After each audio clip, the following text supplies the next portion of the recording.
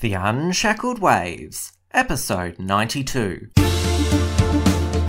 Broadcasting from Melbourne, Australia, this is The Unshackled Waves with Tim Wills, brought to you by theunshackled.net.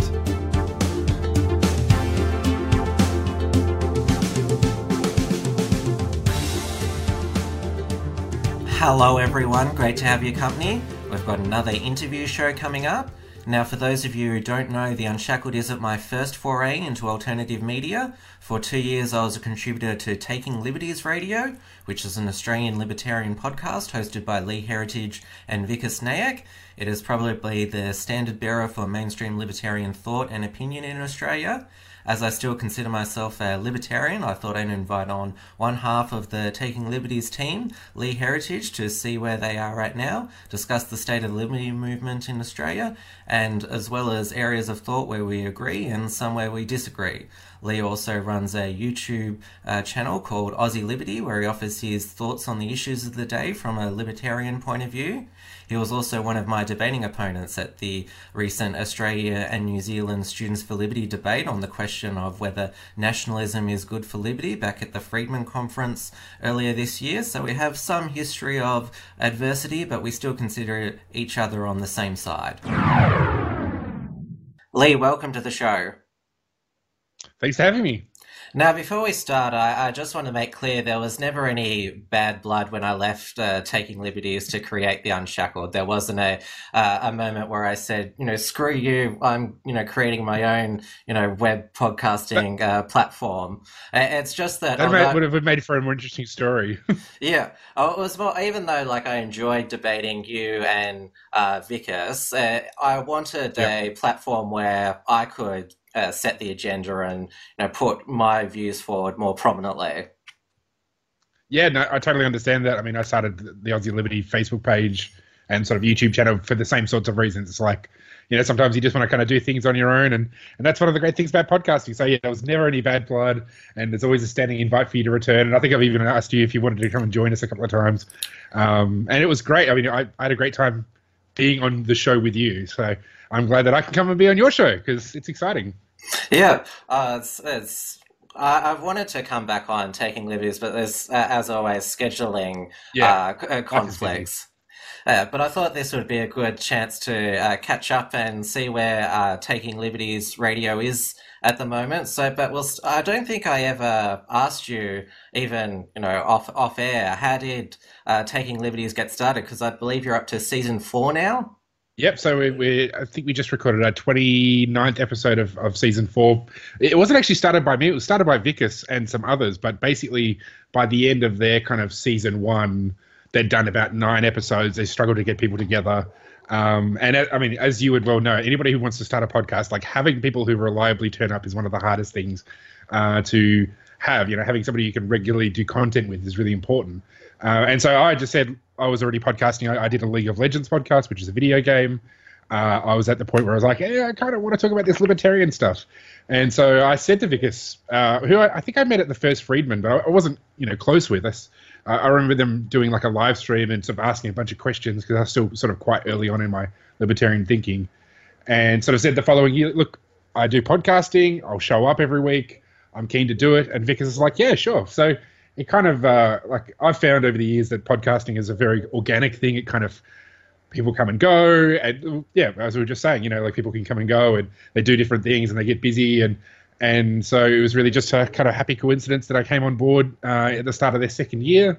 And since then we've managed to have, be pretty reliable, especially last year and this year.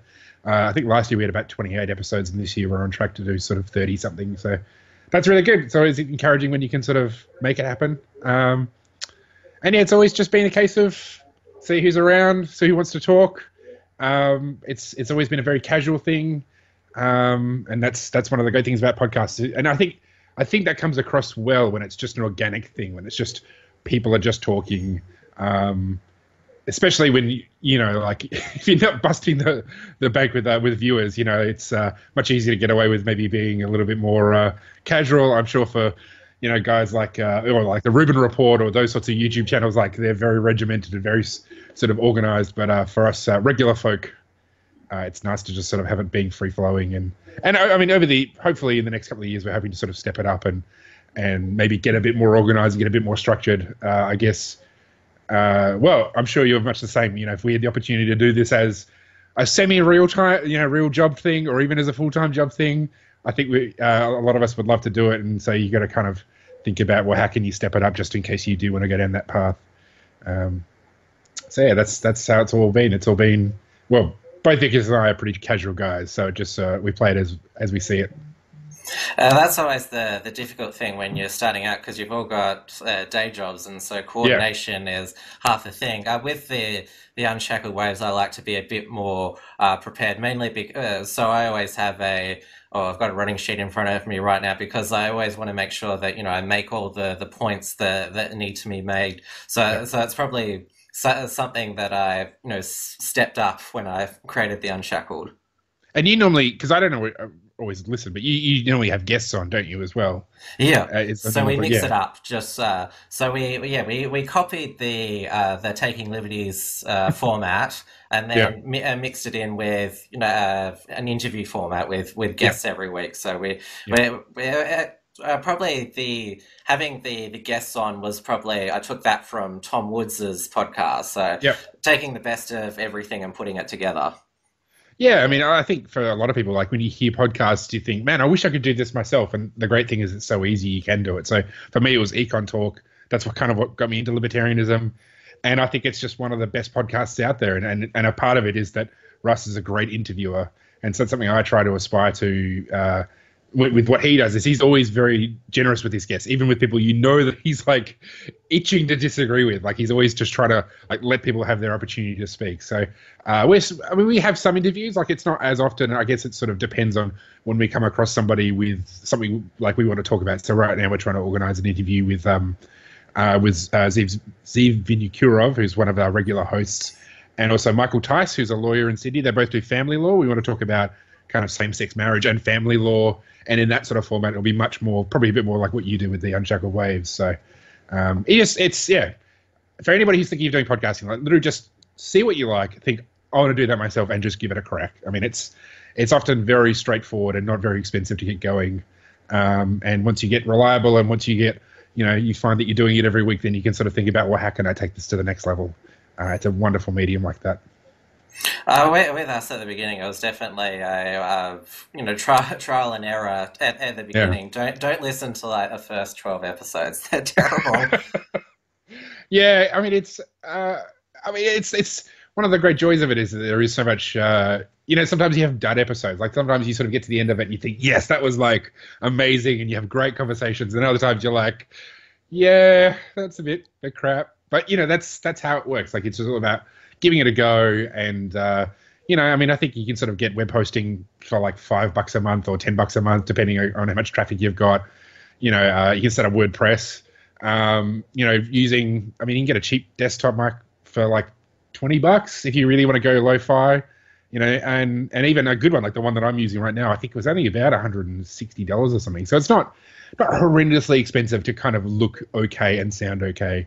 And I mean, all I can say is if you're interested in starting a podcast, hit me up. Just like message the Taking Liberties Radio Facebook page, or I'm sure you'd be able to field questions as well about some of what you do. So just ask people. I'm always keen to help anybody who's wanting to give it a go. And when I come across people who I say I'm starting a podcast, I'm like, oh, look, this is what I know. This is what I do. Do you want somebody to come on? Even like Aaron Ross Powell, who hosts one of the hosts of Free Thoughts, which is one of the Cato podcasts. He's starting his own podcast that's kind of about other stuff, not necessarily politics. And I'm like, oh, look, I'd love to come on, because I just, as somebody who would love to have more people come on my show, like having people volunteer to come on your show I find a joy. Oh yeah, that's always awesome when that happens. Now, obviously, I've mentioned you've had 4 seasons so far, but I hope you don't mind me saying, your following is still reasonably small. Would you like to change that eventually? Yeah, I mean, I think part of it is we certainly haven't spent any money on advertising. For me, I'm not too worried about that. I mean, because in a lot of ways, it's, it's a personal project. Like, you do it because it's fun, and it's unlikely. I mean, you could be optimistic, but I'm unlikely to change the world from where I'm sitting right now. So I'm not too worried about it. I guess I'm more keen to find people who might be interested in what we're trying to do. And yeah, we are looking to step it up. Trying to sort of be more organized, be more structured, have more guests on, because I think that is actually a good way of growing your listener base. Because what they do is, if you've got somebody who's got 10,000 followers, say I was on this show, then their followers are going to hear, and maybe a few of them might stick around. So I'm sure a lot of for those who don't have kind of an inherent listener base or haven't developed them. I mean, even like an Econ Talk or a Tom Wood show, like when they started out, I imagine some of it was the quality of the guests they got on board, kind of bringing their own listenership on. So, yeah, I mean, we are looking to sort of push it forward, and also just improve the quality of like the look of everything. I mean, we've basically got graphics that have just kind of been botched up, stuff we've sort of sourced very cheaply, and that stuff costs money. I mean, if you want to get good graphics, it's not a cheap thing. So, yeah, we're sort of looking to see how we can improve the look of it. And I mean, I think in terms of like the sound quality for me, because we're primarily a podcast as opposed to a YouTube channel. I mean, we do record things and put them on YouTube. I've always been really fussy about trying to get the best quality audio, just because I think crappy sounding audio is like really, really not great. It makes me not want to listen to a podcast. So I think for me, that's probably been the main thing that I've tried to look to improve. And actually, I was saying just before we started about Zencaster, which is a great service. If anybody's looking to start a podcast, Zencaster is something that I've found helpful. So, yeah, I mean, in some ways, a little bit build it and see if they come. But yeah, it's sort of like, unless you've got a huge budget and you're willing to take it to that sort of level. A lot of the bigger podcasts are going to be people who already will have a following. So someone like Tom Woods, like it wasn't like he was a nobody. He was already quite prominent within those circles, starting his own show and getting on all of the Mises Institute crowd into his show is going to be like an easy way to build it up. And I mean, I guess maybe someone like Ross Roberts is a bit more, he would have been less well known, but because he's been going for so long, like he's probably one of the original kind of podcasts out there that's going to have a following in and of itself. So, I think it's you got to see it as a long-term thing as well. It's not just, well, we're going to get a fancy new graphics and like, we're going to have 1,000 listeners tomorrow. Like it's, you sort of got to work for a sustainable future. I don't know. It seems a bit, hopefully that answered the question. Well, there are some success stories of, nobodies becoming internet sensations. I mean, you look at, although they're not podcasters, you look at Bearing and Independent Man, how successful they've become. Sure. Yep. I mean, in some ways, I think part of, and maybe this comes down to my own personality, and I'm sure we'll talk about it more, about sort of culture. Like, I think a lot of that stuff, they have a lot of interest. Like, I'll put it quite bluntly. I mean, I think the culture wars generates a lot of interest. If you have a certain approach and a certain style, that's going to have a lot of interest. By comparison, I mean, I think Vickers and I and Zeev, we're quite, we sound okay. It's not like we sort of talk in a boring fashion.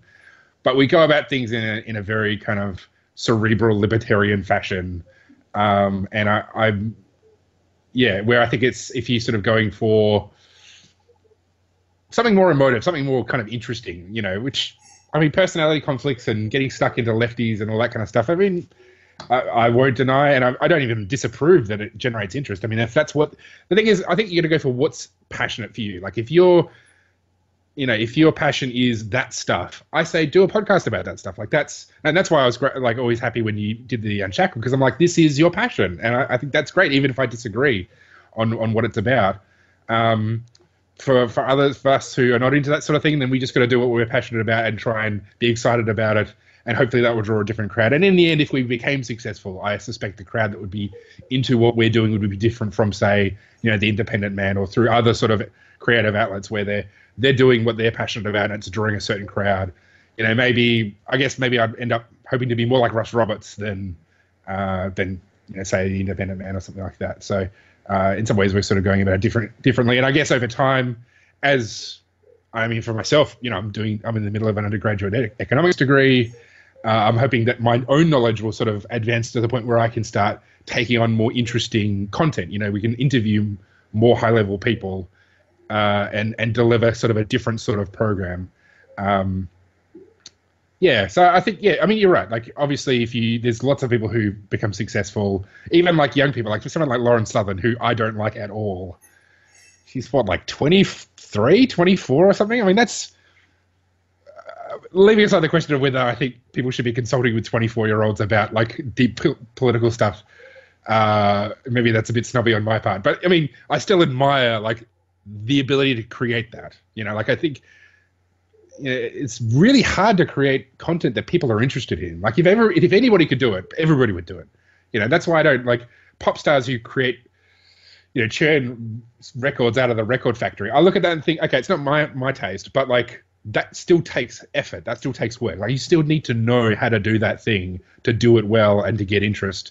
And that's respectable kind of in and of itself. So, like a Lauren Southern or someone like that, where they're like creating content that people are interested in, it's because they know something. They have something to contribute that people want, and that's valuable. That's just not the path that I'm interested in taking. And maybe that means that we'll never be particularly, like, we're just too niche. That's okay. I'm okay with that. I think you've just got to sort of find the opportunities the best that you can. And I mean, in the long term, I guess, somewhere where I'd like to take the show might kind of end up having maybe a more mainstream appeal.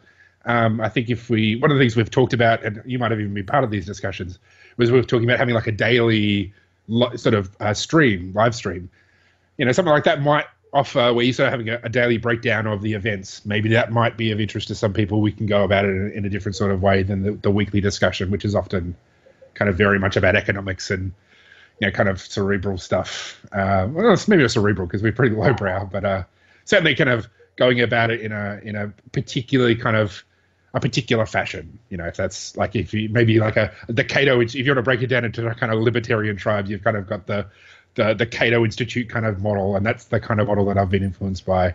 So that's kind of what we go for. Do you think that maybe, like, because as you said, you're like consider yourself very niche, do you think it's still the fact that there's not many libertarians in Australia, that libertarianism is too small? We have the Friedman Conference every year, which we all love and enjoy, but sort of we're still a very small community. Yeah, for sure. I mean, and yeah, absolutely. I mean, that's always going to be a difficulty. I mean, when I was doing my League of Legends podcasting, we sort of focused on the Australian scene, and that was never going to go anywhere, really. I mean, the best opportunity would have been for me is to get a job with the creator, the company that made the game. That was really the best way forward. And for a lot of things in Australia, the best way to succeed is to get out of Australia, and, like if you think about like soccer stars, like if you want to become big in soccer, it's not going to be playing for Perth Glory. It's going to be playing for a Premier League team. So in some ways, if you focus on kind of Australian stuff, you're always going to be a little bit behind the eight ball. And so, yeah, I mean, when you're talking about like libertarian thinking in Australia, that's a pretty small pool.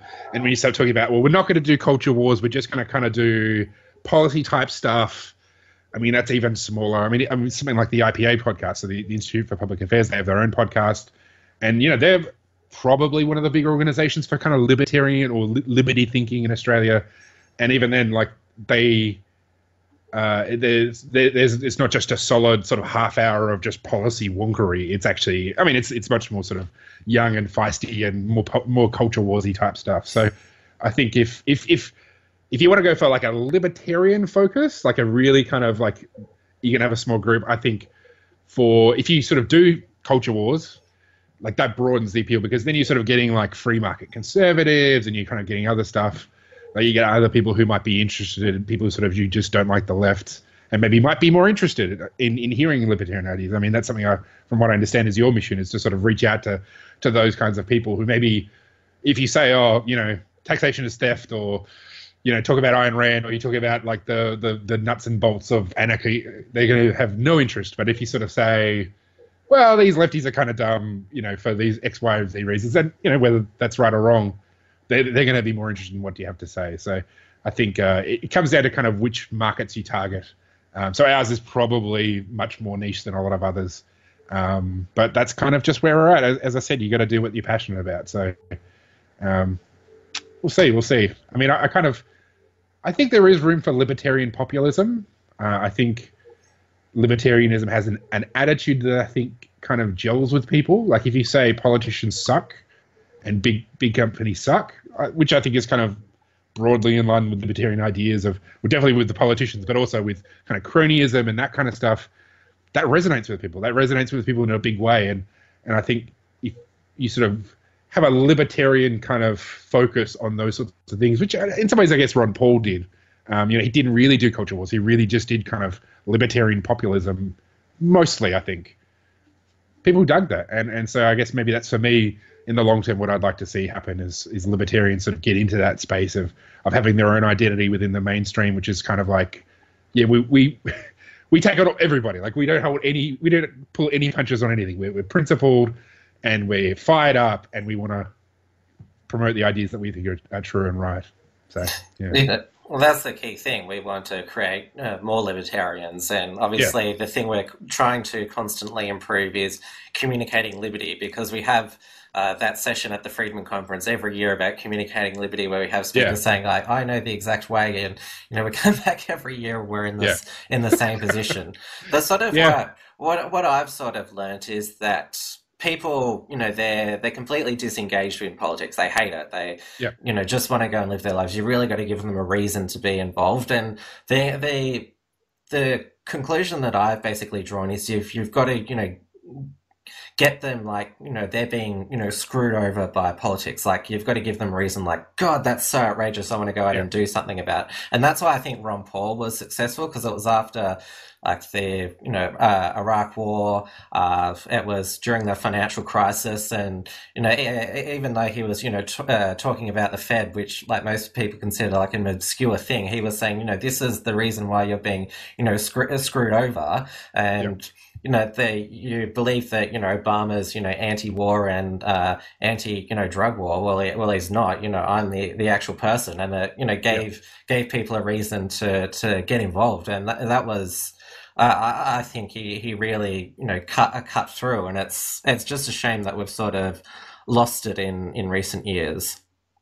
Yeah, I mean, I think the other thing about Ron Paul is it kind of united libertarians as well, because like his campaign was very focused on government policy, and the divisions within the kind of libertarian crowds are often not about that. Like if you say to any group of any mix of libertarians, like monetary policy sucks, like the government's distorting the prices in money, or the foreign policy sucks. Like everybody agrees. Like you could get Tom Woods and Cato guys and the Center for Stateless Society all on the same page on a lot of those things, broadly speaking, which is kind of what Ron Paul did. Like he didn't have like, this is the exact 100-point plan that I'm going to take. Like it was, broadly speaking, a kind of a broad approach.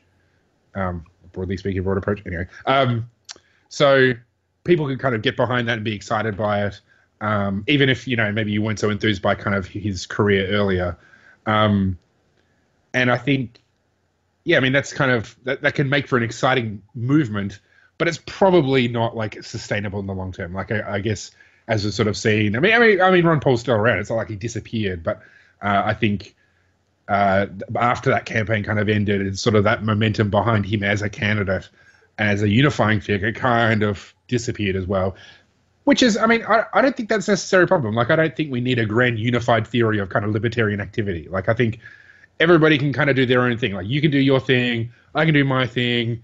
Maybe there's some left libertarians who want to do their own thing. I think, that's great. Like let everybody, let 1,000 flowers bloom. Like I always find it weird that libertarians are so much like, we need to give freedom and opportunity and let all these options occur in the market. But then when we talk about libertarian activism, it has to be a single way. Like it can only be this way. Well, no, be excited for whatever anybody's doing. If they're doing it in good faith and with excitement and, willing to sort of give it a risk, well, then I think that's a great thing. So I don't think we need to sort of rally behind a singular figure. There is no Messiah to come and take us to the land, the promised land of liberty. It's going to be muddled and messy and not going to be clear, obvious sort of, lines of causality. This thing happened and this thing happened. Then we're all free. It's going to be a bunch of different things. And I guess depending, how you think about something like gay marriage. I'm in favor of it being legalized. Obviously, some people aren't. But I think broadly, if you look at that, it's not, like the Libertarian Party in the 70s was behind gay marriage, back in 1971. And, I'm sure you could go back even further and find libertarians who supported it. And yet now it's become this mainstream movement. That's not even really part of the, libertarians who say, well, this is only because of us. Things can change in culture that it's not necessarily always clear, how it happened. But libertarians have still been there going, this is the thing we should do. We should do this thing. So, yeah, I guess I'm not... Yeah, we don't need to necessarily be unified. We can just kind of do our thing and value that and say one of the, if we just do a million different things, maybe one of them will work. Maybe one of them will get more, help some people become more libertarian. So there's not really much else that can be done. I mean, I don't think anybody else has invented a better way of kind of creating change than just a decentralized process where everybody kind of gives it a go. Now, let's take a bit of time to talk about you personally. Now, Sure. A lot of people would consider you to be a left libertarian with some of your public commentary, but you're actually a devout Christian. So can you explain how that all fits in together? Yeah, so I'm a conservative, reformed in the sort of Calvinist, not reformed as in having changed. I didn't grow up in a Christian home. I became a Christian at 16, and just read the Bible a lot and thinks that Jesus is God's son sent to rescue people. So, I think I'm a very standard, orthodox, conservative, theologically conservative Christian who also happens to be a real radical kind of anarchist, hardcore sort of Lockean anarchist. So it's sort of a bit of a weird combination. I think some of it is that people have certain ideas about what it looks like to be a right libertarian or a left libertarian. So if you say, well, on the basis of property rights, which is usually like a conservative libertarian thing, say on the basis of property rights, I think Australia was invaded, which is something we debated a couple of times on Taking Liberties. My point is that, well, if you think that property rights, that homesteading creates rights, those rights are inviolable, the state has no right to come in and take your property without your consent or without compensation, well then I don't see why that doesn't apply to Aboriginals. And yet when you say that, whether you think I'm right or wrong, when you say that, a lot of people say, oh, well, you're a left libertarian. Okay, whatever. I think it's just libertarians, all groups have a penchant to say, well, if I disagree with you, that's because you're one of those bad people. And I think it's a bit weird, firstly, because if you're an individualistic philosophy, you say, well, what does it mean to be individualistic? Surely on that basis, every person's going to have a different set of ideas. So unless you self-identify as left libertarian, which some people do, and that's fine, and some people identify as right libertarian, and that's fine as well. I think we just sort of say, well, you are this group, and I'm going to put you in this box, and I'm going to ignore you because you're in this box now, which is something I've often seen when I've come out in favour of gay marriage. I've written an article for the Spectator, which essentially defended legalising gay marriage on the basis of religious freedom and belief, more or less belief in hell. If you believe in hell and you don't think the government should stop people from not believing, for not going to hell, which is, the liberal model of the relationship between the state and religion, well, then really, I don't think there's a basis to then say we should stop you from getting anything else, really. If the state can't tell you who God is, then the state can't tell you anything, in my view. But somehow that may be this weird, left libertarian amongst some people, which I just find it odd. It doesn't really bother me. It's often easier to create, and this is my beef with the culture war, is that it's often a way of just kind of creating goodies and baddies. And well, I'm a baddie because I believe in, Australian invasion. I believe in legalizing gay marriage. Well, I don't have to listen to you because you're a baddie, and I'm a goodie, so I can do my thing. And vice versa. I'm sure for left libertarians, they think, well, you're one of these crazy Ron Paul, Mises Institute people, and I don't have to listen to you because, because you're a baddie and I'm a goodie. I try to take people as individuals, take them as they would best portray themselves. Try to be fair to people, and I'm not always fair because I'm just human. I'm sure I've been rough to people, but I think treating people as individuals is really important. And so, and I think with non-libertarians, we're often like that. If you're with your conservative mates and you're a libertarian, actual sort of Tory conservatives, and they start attacking the left for for a reason, because they think the cops should, because they're anti-cop. You say, well, actually, there's reasons to be not highly happy with how the cops behave, for these reasons. You sort of, and vice versa with your kind of progressive mates. They'll say, oh, these banks suck. You're like, well, maybe the banks aren't so bad. I think that comes out of the ordinary instinct for libertarians is to kind of try to see it from the other side. And I just try to do that with other libertarians as well and just sort of take them as they come. And as you mentioned before, you're a student, and you are lucky enough to get a scholarship from the Mankell Economic Education Foundation, which is a lovely, benevolent free market organisation in Perth, where you're from, and you were lucky to be sent by them to the Montpellier Society, which is sort of what would we say it's an academic club, really? Yeah. Well, it's sort of like the stonecutters of the free market movement. If only it had more rings and more rituals, that'd be more fun. No, it's so. I mean, Mankell. If you know who Mankell are, so they're started by a guy called Ron Manners, who's made his money in gold mining. He became a libertarian. I think he was a teenager when because the company he owns is his parents, his father worked at it, created it, I think, and he was unloading parts from boxes. The stuff they imported, and the parts were wrapped in the Freeman, which was the Foundation for Education's magazine. So basically, this libertarian literature was wrapped up. All these parts were wrapped up in libertarian literature, and he was started reading it, and he's like, "This is amazing," And then so he contacted Leonard Reed, who was then the president, and had correspondence with him, and just got more into libertarianism through that. And this is, I think, in the 50s or the 60s. So. Yeah, he's a really interesting guy. He's really, he's funded dozens of students to go to free market think tanks and to libertarian think tanks across the world to learn about the ideas of freedom. And yeah, it was a brilliant thing. It's a brilliant organization. If you're in Western Australia or people in Western Australia, make sure you get them in contact with Mankell. They run seminars for students. They're really great. They do international scholarships and they do scholarships for conferences. So they sent about 30 people, I think, 25, 30 people to Friedman this year. Then they sent about 8 of us to the Montpellier Society, which, is an academic club. It was started after World War II. Yeah, World War II, yeah. By Milton Friedman, Ludwig Mises, F.A. Hayek, all these nobodies really, nobody's really heard of all these Nobel Prize winning economists. And basically they wanted to promote the ideas of liberty, and they saw this as an opportunity for people to bring people together to think about how can we advance the thinking of liberty. So it was kind of a pioneering organization now. Now we have myriad think tanks, more think tanks that you can poke a stick at. But back then it was really just kind of them, and maybe FEE was started around about the same time.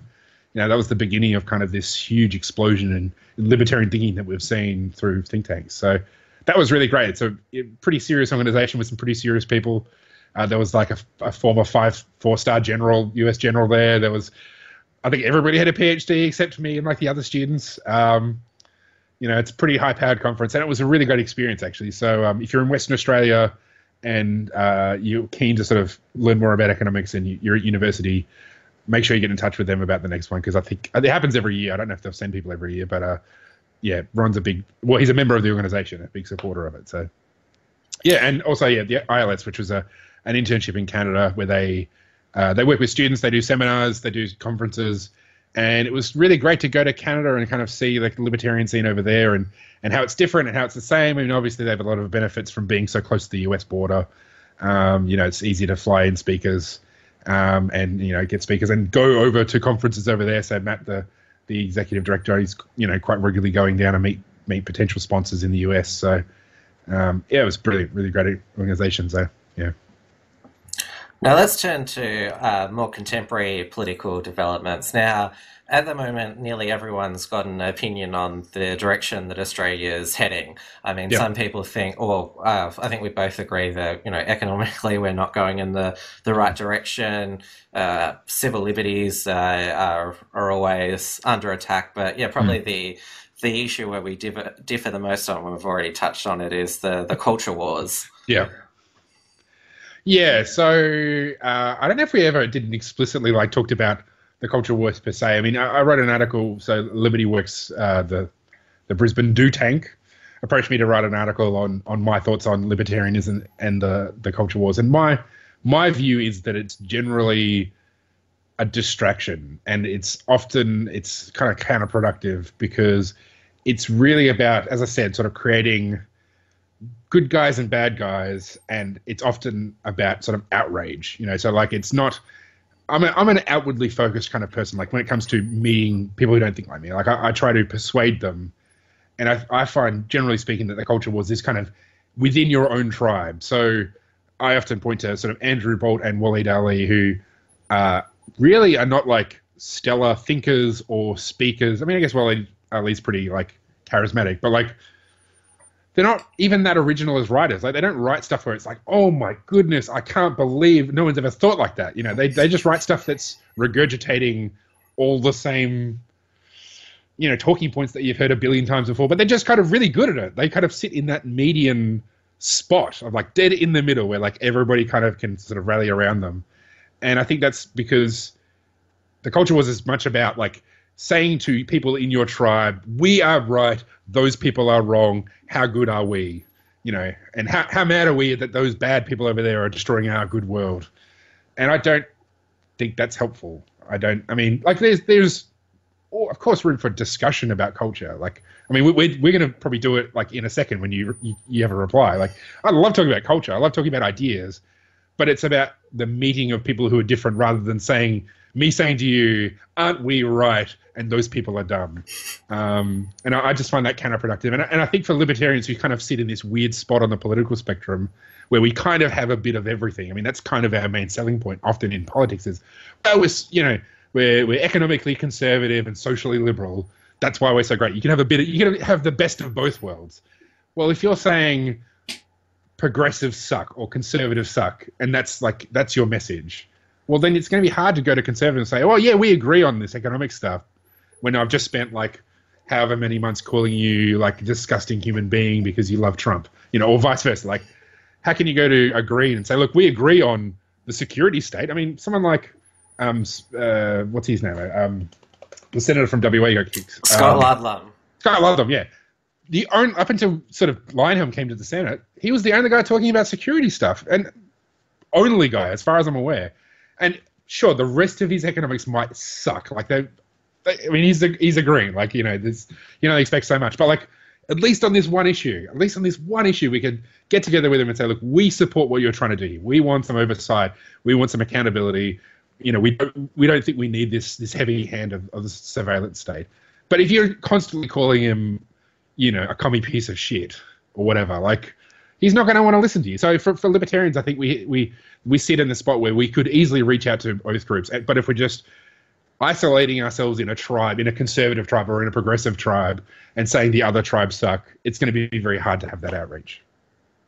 I definitely agree that you should, people who you consider on the opposite side of you politically, you should concede where they do make good points, or you can say they do mean well. I just disagree with what they're proposing. But I disagree that you seem to say that it's invented this culture war by the media, these personalities having a go at each other, where it's sort of for me it started on the ground. I mean, the reason why I got involved in the culture was because I saw these, as they're termed, social justice warriors taking over universities, saying how horrible and racist and sexist our society is, and it's whoa, in everyday life, everyone gets along with everybody. I didn't know that our society was so evil, and you have these people who were influential, like Anita Sarkeesian, because she actually said that, everything is racist, everything is sexist, everything is homophobic. Sure. And it's like, well, these people are really trying to basically, tear society apart and like rebuild it. And that's the reason why I think the culture was important, because there's people, wanting to basically... And this is why this term cultural Marxism has emerged, because it's not so much an attack on government. It's an attack on how we know society as we know it today. We thought we were on the path to something good, but then we're told suddenly it's awful. Yep. And like one of the responses I got when I wrote that article was, well, you must not. It was more or less they said, well, you just might not have any beliefs about these things. And I'm like, well, of course I do. Of course, when a lot of these, particularly lefties, I mean, I'm a conservative Christian. Like, there's an extent which I'm much more tolerant than say a lot of others, because I'm like, hey, let's decriminalize drugs, let's decriminalize prostitution. But like to a large extent, I'm still like culturally conservative in that regard. So of course I don't always agree with people on the left or on the right. I think for me, it's just the question I always ask is like, if we lived in a truly free world, like if there was no government, or there was, if we demonopolized government, if anybody could start a government, would this person still exist? And the answer is quite often yes. So like, if there was no state to tell you, what to think about anything, would there be Anita Sarkeesian? Well, yeah. Would she still be annoying? Probably. Would she be able to hurt me? No. So the point at which, like, I guess, for me as a libertarian, I want to think, well, okay, I don't need to engage with all that other stuff. Like, I mean, maybe I will just because it's interesting. Like, I try to sort of be open-minded, and there's the possibility that I'm always wrong about anything. So to an extent, I want to try to be a little bit open-minded and say, well, maybe there is some stuff here that I should take on board. But broadly speaking, if I don't agree with it, I don't need to be mad that it exists. And I think so much of the culture war is just being mad that there's people out there who disagree with me, or, that disagree with you on like anybody on this like cultural thing. And so much of it is about, being mad that there's lefties. Well, okay, what are you planning to do to them? Like, I mean, if they're not going to be persuaded, like, I mean, I think persuasion's always good. Like, if you want to say, well, we're going to talk about these things, we're going to talk about, Anita Sarkeesian's views on games, and I'm going to come up with a rebuttal that sort of seriously goes through her criticism and addresses them in a serious way. I think that's great. That's fantastic. But that's very different from saying, look at this stupid woman. Look at what a stupid thing she says. We need to not have this person around. Well, that's not going to persuade them to not be like that. And for a lot of people, they're not ever going to be persuaded of a different view. Like, I don't imagine Andrew Bolt is ever going to be like, here, Bob Brown's going to say something, and Andrew Bolt's going to be like, oh my God, amen, I see the, he's going to, like, he's probably not going to change. And so, like, being mad that Andrew Bolt exists or being mad that Waleed Ali exists is not like a helpful solution. I'd rather just get on with my own life. I'd rather get on with like things I don't need to care about. Like, I don't need to care that Waleed Ali is a self-righteous dick. Like, it's not a problem. Like, I can get on with my life with him being around. Now, if he gets the state involved, that's a different kettle of fish. So so in that regard, like, I guess I have a bit more sympathy with some of what you're saying about cultural Marxism, because often the people who are like that are also trying to get the state involved. And so in that regard, I think libertarian has a very strong response, which is, ain't no way you should be doing that. But that's separate from the discussion of whether cultural Marxism is a thing or what they really think. Because those people who exist in anarchy, if you had no government, those people would still exist. They still may be stupid, but they'll still be around. And so I can just get on with my life because I can ignore them. I can just turn that bit of Facebook off, or I don't need to read what they say. I could just get on with doing whatever I'm doing and focus on the things that I think are important. And if those people don't like me, well, okay, so what? I'm a big boy, like physically and hopefully emotionally. So I guess that's kind of my pitch, is rather than spending so much energy being wound up by all these people you don't like, just kind of get on with your own life. I mean, if they try to use the state, okay, that's a point at which you say, okay, we need to resist this. But if they're just going to be idiots and they're not going to listen, and you don't feel particularly inclined to actually kind of reach out to them and sort of carefully, treat them, deal with their arguments seriously, well then why bother? Why not spend that energy and time on something that's like more important or like more productive? I mean, being outraged is fun. being fired up is fun. I mean, everybody likes being fired up, and libertarians are no different. Like, we get fired up about the government. You know, we see that this cop breaks up this lemonade stand, and we're like, oh my God, they're going to smash the state. How dare they do this to the children? You know, and we get filled with outrage. And you know, to an extent, that's justified because it is the state getting involved. But a lot of it's just because that's our personal set of preferences. Like, I don't necessarily get bothered by Anita Sarkeesian, but if, you know, Bernie says the minimum wage should go up, I just love to be filled the warm glow of outrage. It's fantastic. You know, it's wonderful. It's fills you with a sense of purpose. But I think otherwise we should just sort of get on with life and with things. So.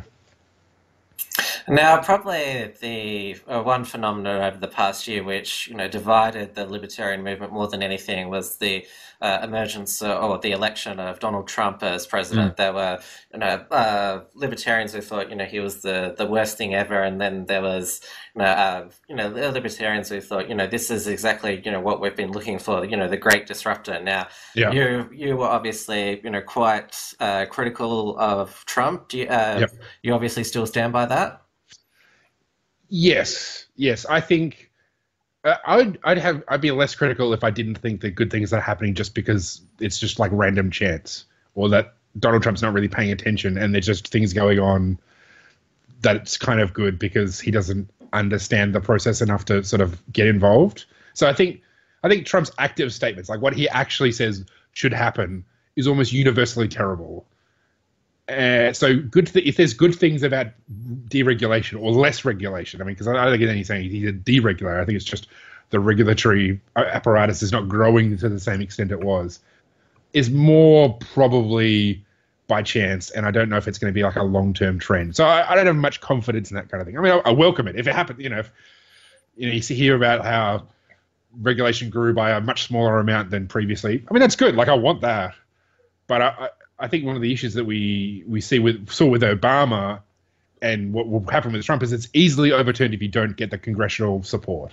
So the reason why Trump's able to go through with his pen and his phone and overturn all this stuff is because Obama used his pen and his phone. Well, that just means that whoever comes next, which is probably going to be a Democrat, is just going to be able to do the same. So, like, I think, political change by government fiat is not a solution. It's just a Band-Aid. And the real solution is getting Congress on board to implement real change. And Donald Trump is never going to be able to do that because I don't think he will be able to do it because he doesn't know how to engage with those people. I mean, you look at how he's gone about healthcare. It's just completely haphazard. I mean, I don't even know if you could find a single instance of him actually explaining the details of the policy that his own party is putting forward. Not that there's a coherent set of ideas there necessarily to begin with, but like, Obama, at least Obama, for all of his flaws, you can probably find half a dozen videos of him actually going, okay, this is how my healthcare law will work. He was across the details of a lot of what he did, even if a lot of what he did was like awful or stupid. Donald Trump is not doing that, and so and as he becomes more unpopular, like if he actually genuinely becomes unpopular, which to an extent he is already, but like I think if he sours on his own base, he's never going to get anything done. It's going to, and I think the point of comparison that I've heard, particularly the guys like Matt Welch at Reason make.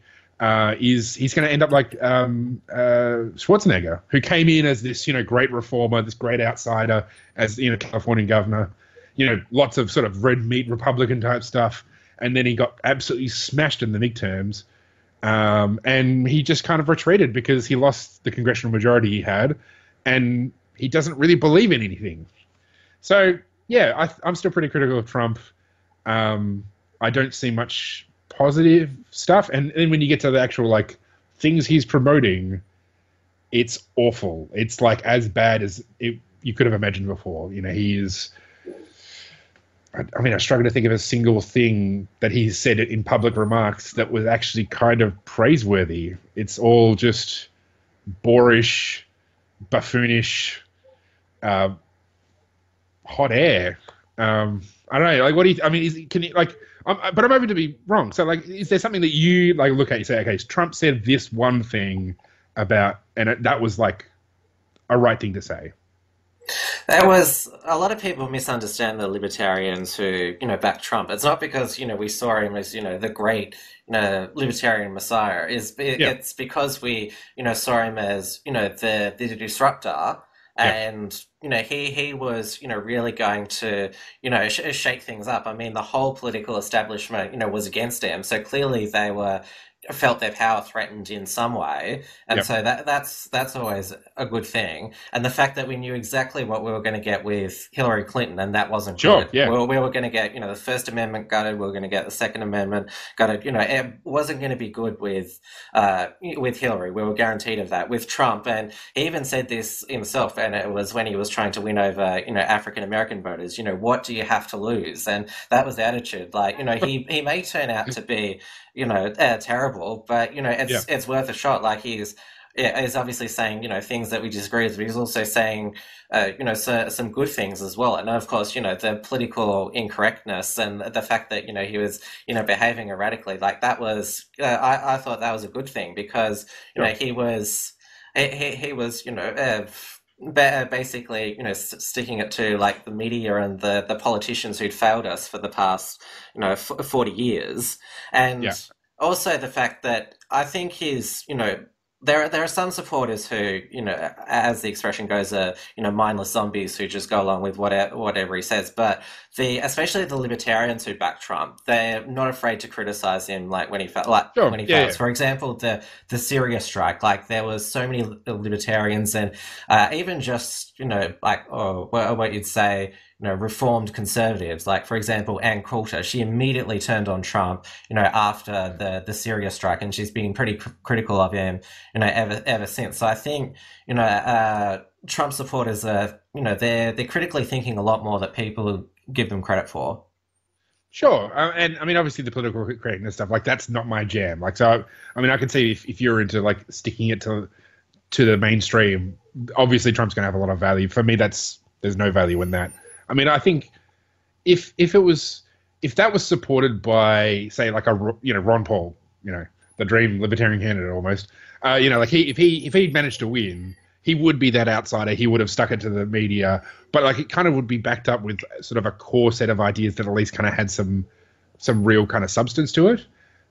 I guess for me, I mean, the point that I've heard made is, Trump will believe whatever he was told last, and it's hard. I mean, it's really hard to sort of say how that's not true. Like, I think it's, like he talks to the Chinese president, and all of a sudden he's a big fan of China. He talks to, he goes and lays hands on the Great Orb in Saudi Arabia, and sends them billions of dollars of guns. Like it's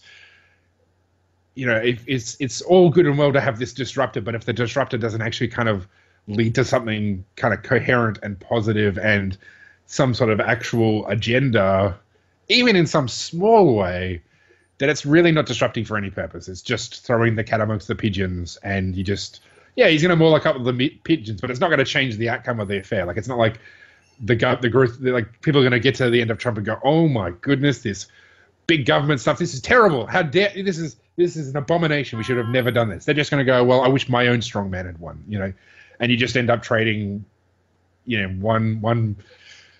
one person who believes in the absolute power of the sovereign government, for another. And I don't think that necessarily leaves you in a better place. I guess we'll see. But as libertarians, we automatically have, incredibly low expectations of politicians. Sure, yeah. So if Trump can, marginally improve things on what they were before, I mean, that's still a big achievement, even if it's like in the scheme of things, not much. Sure. I mean, I think I said this about Brexit as well. Like, I for these sorts of things, I'm always a bit of a wait and see. Like, something like Brexit and Trump could go either way. We won't actually sort of see what will happen until it kind of plays out. And for Trump, I mean, it feels like the longest bloody year of American politics, but it's not even been a year. I'm going to be exhausted by it by the end of, if he manages to get through 4 years, which I'm actually skeptical he will, because I think eventually he'll lose his position. I mean, they're going to get absolutely drilled in the midterms, and that's going to be a huge problem for Trump. So I guess we'll see what happens when it happens. I mean, and that's not just specifically him. Like, I think that's true. I mean, it was true of Bush. It was true of Obama. Like, I've gone back to HW and Clinton. I mean, Clinton, he lost in the midterms. So, generally speaking, you'd expect a change in the House and then in the Senate at some point. Probably Senate first. And then it becomes a very different proposition. And then what does Trump do? So it's sort of hard to know where it will go. And Trump is just so erratic. It's hard to sort of get a beat on how this is going to play out. I mean, when Bannon was there, you kind of had that had a certain vibe. Now Bannon's gone. You've kind of got all the generals. Trump wakes up in the morning and reads something, like watches Fox and Friends, and then what happens? Like it is kind of erratic, and I hope that it's as good as what I think the Libertarians who support Trump will be. I don't, to an extent, I don't even disagree about the whole thing about Clinton being really bad. I mean, obviously, I hated Hillary Clinton. I mean, it's hard to. She's just an inhuman piece of filth from another dimension that's somehow in politics. Like, she is really one of the worst things ever in politics in terms of just kind of really cynical. Whether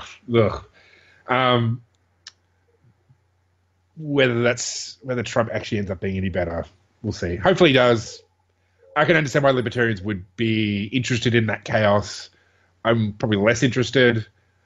But you never know. Weirder things have happened. I mean, Donald Trump did get elected. That's about as weird as it could possibly get. Is there room for more weirdness? Yeah, maybe. Well, Lee, good luck with your continued media work and studies. I'll be posting links to Taking Liberties and also Aussie Liberty on the show notes page, so hopefully we can get some more people watching you.